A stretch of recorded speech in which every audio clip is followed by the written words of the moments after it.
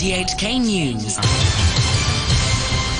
It's 1 o'clock. I'm Kenny Hodgart. The headlines this lunchtime: home prices fall to their lowest in 3.5 years. They were down 7.4% in August compared to the same month last year. Customs officers arrest a 38-year-old man in connection with laundering $370 million. And the government says it will stop recognising more than 20,000 vaccine pass exemption certificates issued by 7 private doctors from October the 12th. Home prices have fallen to their lowest in 3.5 years. The latest government data show the private domestic price index stood at 368.2 in August, the lowest reading since February 2019.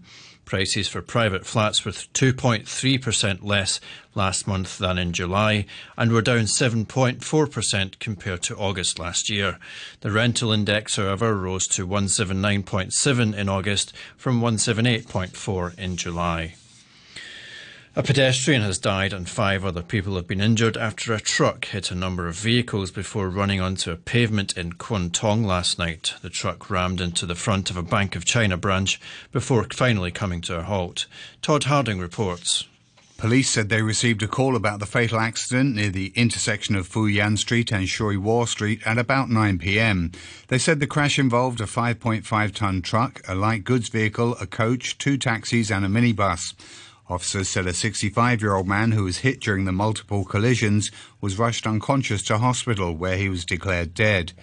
3 passengers in the truck and the drivers of the light goods vehicle and the minibus were also hurt.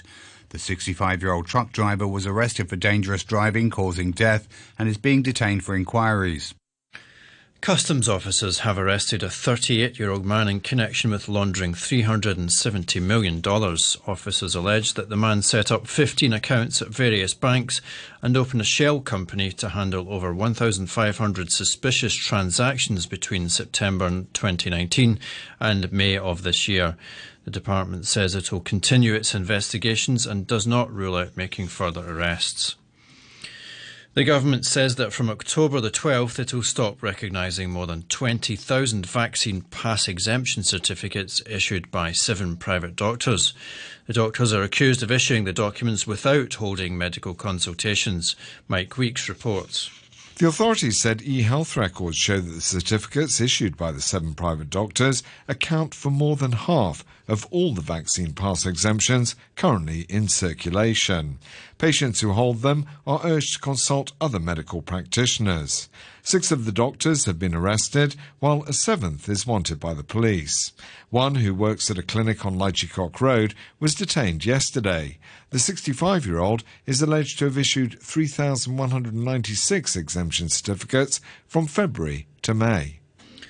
An expert on children's development says the recent abuse allegations involving a carer at a Pul Lung Cook childcare centre have highlighted the need for more training and support, not only for childcare workers but for teachers and parents as well.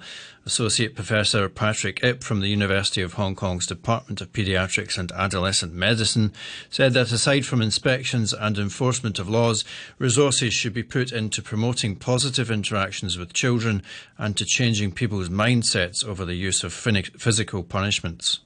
Prevention work is far more important because positive parenting should be the way to go in order to empower the parents as well as other childcare how to properly handle the emotional problems and also the behavioral needs of young children, rather than using physical means, including corporal punishment, to stop their improper behavior.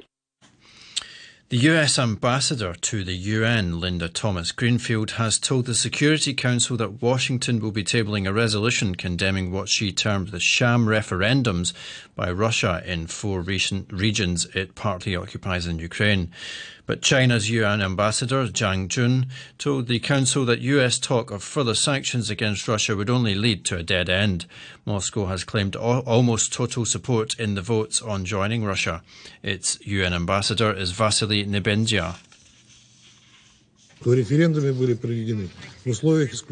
referendum was conducted exclusively, transparently, upholding all electoral norms. This is an undisputed fact. However, the Kiev regime and its partners want to say anything to the contrary. More than 100 independent international observers monitored it from 40 countries and were particularly surprised by how enthusiastic people were about the referendum. Unfortunately, you won't hear this. The UN's nuclear watchdog says new explosions and shelling have hit the Zaporizhzhia power plant in Ukraine. The IAEA said there was no damage to structures and equipment at the Russian-occupied plant, but the head of the agency, Rafael Grossi, warned that the incidents highlighted the urgent need for a protection zone around the plant. Several Baltic countries say sabotage was probably the cause of a rare gas leak that has hit crucial Russian-controlled pipelines. Gas flows in the Nord Stream 1 pipeline were stopped in August, and the Nord Stream 2 pipeline never became operational. Denmark, Sweden and Poland said the leaks seemed to be deliberate acts. The Polish Foreign Minister, Zbigniew Rau, said sabotage had to be considered. If this were the case, this would mean that someone wanted to perhaps intimidate Baltic Sea states. With the exception of Russia, right now, all of them are already NATO member states or aspiring member states. Iran's state media say security agents have arrested Faizi Hashemi, the daughter of the former president Akbar Hashemi Rafsanjani, for inciting rioters in the east of the country. She's an outspoken critic of the Iranian establishment. Her detention on Tuesday came on the 12th day of protests following the death of a young woman, Mahsa Amini, held in custody. Protests demanding greater personal rights and freedom in Iran are taking place across the world. This woman spoke at a protest in Argentina. I want people all over the world to know that Iranians, Muslims and Iranian are also burning their hijab, because the hijab is oppression in Iran.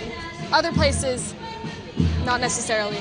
And so when I see what's happening in Iran, I feel really happy, I feel really hopeful. I feel like something is going to change. The Indian government has announced an immediate 5-year ban on a prominent Muslim organisation and its affiliates. Officials suspect the Popular Front of India to be linked to Islamist militancy. The PFI has been declared to be an unlawful association. On Tuesday, police raided PFI premises in 7 Indian states and arrested more than 100 people. The US Coast Guard has seized heroin worth an estimated $83 million from a fishing vessel in the Gulf of Oman. This report from the BBC's Sebastian Usher. The bags of heroin were piled high by members of a US Coast Guard team on their fast response boat that intercepted a vessel carrying some 2,400 kilograms of heroin. The multinational naval force that patrols the region says it's the biggest drugs haul seized by international naval forces in the Middle East so far this year. The heroin was moving along a much-used trail in the Indian Ocean. Dubbed the Hashish Highway, it traverses the Gulf of Oman, then passes the Horn of Africa and into the Red Sea. Cargoes of methamphetamines, as well as heroin and hashish, are then smuggled into Europe. Weather forecasters in the US have expanded their storm warnings for the western coast of Florida, with Hurricane Ian set to hit the state with winds of up to 260 kilometres an hour today. Ian, currently a Category 3 storm, is expected to keep intensifying as it heads across the Gulf of Mexico. The mayor of Tampa, Jane Castor, explained what preparations were being made. Our Parks and Recreation passed out almost 100,000 sandbags. We opened up 16 parks and rec locations for children whose parents had to go to work. Those facilities have all been closed down for the storm. People are heeding the warning to evacuate to safer grounds. The hurricane caused widespread damage in western Cuba. Tens of thousands of Cubans in low-lying coastal areas were told to leave their homes. Members of a far-right US militia, the Oath Keepers, are going on trial for sedition in the most high-profile case to stem from the assault on the US Capitol building last year. Jury selection has begun ahead of opening statements in the trial. 5 members of the Oath Keepers, including its leader, Stuart Rhodes, face the rarely used charge of seditious conspiracy. From Washington, the BBC's Barbara Plett-Usher reports. Stuart Rhodes and his followers are accused of plotting to oppose the peaceful transfer of power. Prosecutors say the Oath Keepers trained and planned for the violent attack on the U.S. Capitol, and that they coordinated among themselves to lead it, stockpiling weapons and breaking through police lines in military-style units. The defendants have pleaded not guilty, but the trial is the most significant case yet related to the storming of the Capitol. US regulators have fined 16 major financial firms a combined $1.1 billion for failing to maintain and preserve electronic communications. The Securities and Exchange Commission said the firms' long-running record-keeping failures had breached the system of trust that allowed the financial sector to operate with proper oversight and integrity. The International Monetary Fund has criticised fiscal plans by Britain's new government, warning they could undermine monetary policy and were likely to increase inequality in the country. The value of the pound sterling slumped to an all-time low since the finance minister announced sweeping tax cuts to be funded by borrowing. The BBC's Michelle Fleury has this report. One of the roles of the International Monetary Fund is to act as an early economic warning system, and it has just sounded the alarm over the UK's new tax and spending plans. In a statement, the fund warned, given elevated inflation pressures in many countries, including the UK, we do not recommend large and untargeted fiscal packages. Even more pointedly, it suggested that the November 23rd budget presented an opportunity for the government to re-evaluate tax measures, especially those that benefit high-income earners. To sport, and in football, Spain are through to the finals in football's UEFA Nations League. They stunned Portugal 1-0 thanks to a last-minute goal from Alvaro Morata. Spain joined the Netherlands, Croatia and Italy in next year's Final Four. Football journalist Samra Hunter says Spain's latest win could take some pressure off their coach, Luis Enrique. He's quite a divisive figure. People either love him or they hate him. So a lot of people are not necessarily happy with things that have been happening lately. They feel that Spain lack a lot of bite up top, that they need to have another number 9, that Morata perhaps isn't the right man for the job. They need to have more goals. There is a point to be said for that. While defensively, they're a little bit too leaky. They need to shore things up at the back as well. So there's a lot of criticism to go around whenever it comes to Luis Enrique. We do have to give him a little bit of patience because things can't happen very quickly. We don't have this generation that we had back in 2008, 2010, 12, when they were winning everything under the sun. There's still more work to be done. As we said, they're in the cycle of trying to reach those heights again, but we're not quite there yet. In League B, Serbia gained promotion after a 2-0 win in Norway. Scotland have also been promoted after a 0-0 draw with Ukraine. The BBC's Alistair Bruce Ball was watching. This can't make up for the disappointment of missing out on the World Cup for Scotland fans, but what a night in Krakow, what a performance, and what a plan perfectly executed by Steve Clarke's team, which brings them important rewards. They were without at least 5 first-choice players against a fresh, talented Ukrainian team, but in the end held them pretty comfortably, bar an early scare when Andrei Yarmolenko volleyed over the bar from close range. Hibs centre-back Ryan Porteous was superb on his debut, but Scotland was superb to a man. They're now promoted to the top tier of the Nations League. They move up into the second pot of seeds for the Euro 2024 qualifying draw and now have a guaranteed place in the playoffs if they don't qualify automatically. And they thoroughly deserve it. 2 basketball players in Mali have apologised after fighting each other at the Women's World Cup in Sydney. The scuffle took place in the media zone and was caught on camera while a Serbia player was being interviewed.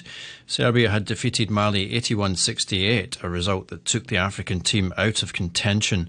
After another loss on Tuesday to Canada in their final group game, Mali's Salimatu Kuruma, who threw punches at her teammate, gave this apology. Hi everyone, we're here to apologize for the image that was going on the social media. It was not our intention. We was frustrated because of the loss. So we're here to apologize to the role of the basketball FIBA World Cup. And we're here to apologize. We are sorry for the image.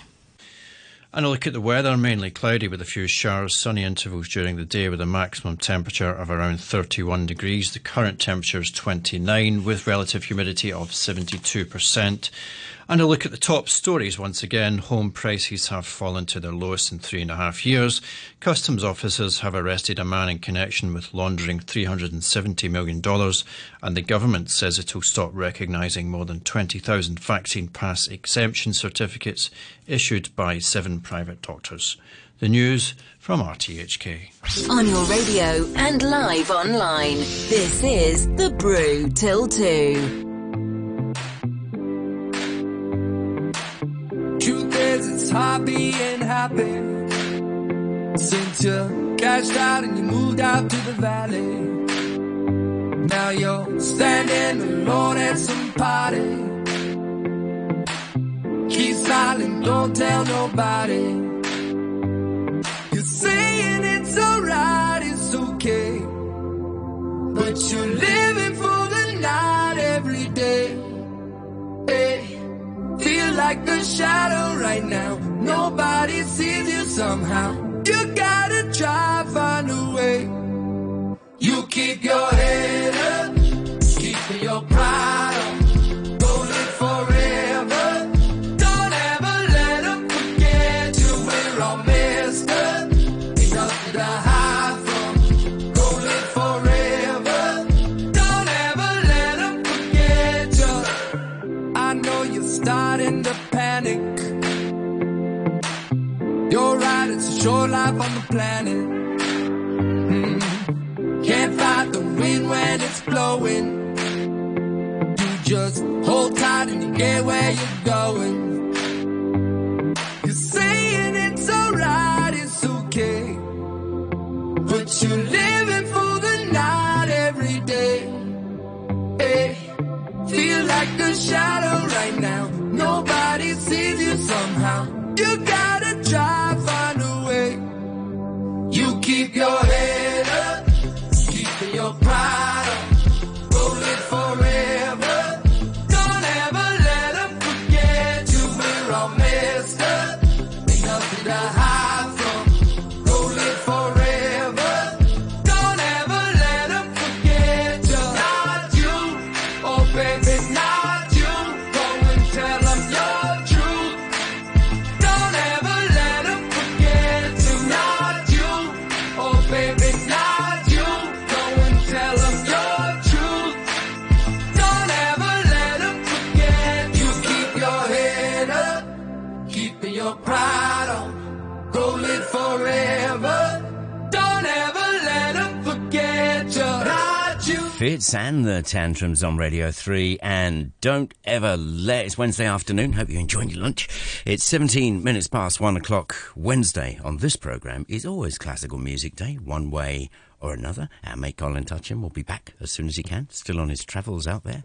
So what we're going to do today is take you to the opera and meet the wonderful tenor and producer Warren Mock, who's been on the programme a few times before. Great guy. He's going to tell you all about the most famous fallen woman to ever grace the stage, La Traviata, a.k.a. Violetta. Now, Opera Hong Kong is going to be putting on Verdi's masterpiece next month.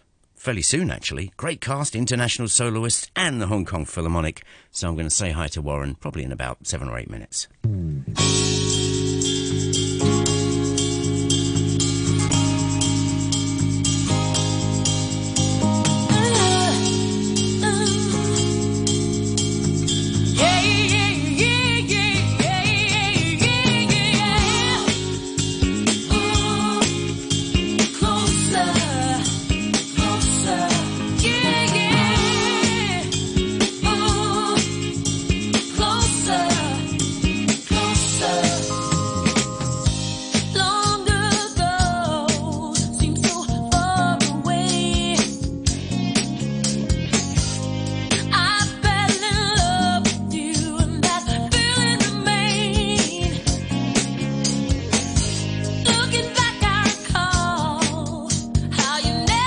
See